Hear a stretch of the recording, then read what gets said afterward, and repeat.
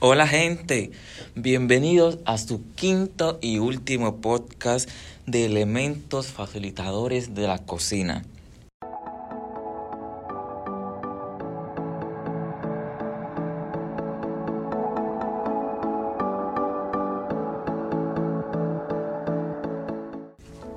Nos encontramos en las instalaciones del New Media Center de la Universidad del Este.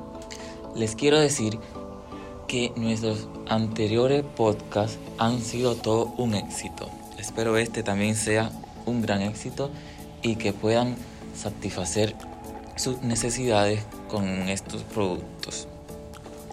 En este quinto podcast les voy a estar hablando de un elemento facilitador de la cocina muy bueno y que le puede sacar mucha ventaja, el cual es la plancha eléctrica. Definitivamente que la plancha eléctrica es también un producto esencial para la casa. Y no tan solo para la casa, también lo puedes llevar para la playa y demás.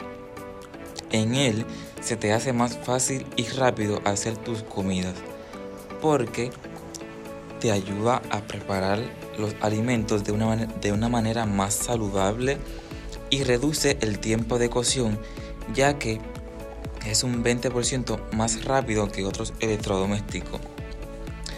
La plancha eléctrica definitivamente que es un palo en la cocina y a la hora de irte de camping, porque es muy bueno y simple y lo puedes usar rápido, no tienes que usar ni grasa, aceite, nada de eso.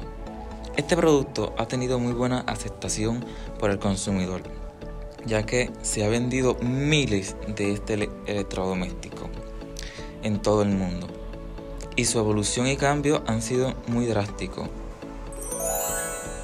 porque todo el mundo tiene uno en su casa y el que todavía no lo ha tenido, por favor consígalo. El precio de este producto varía entre los $70 a $200 la más personalizada.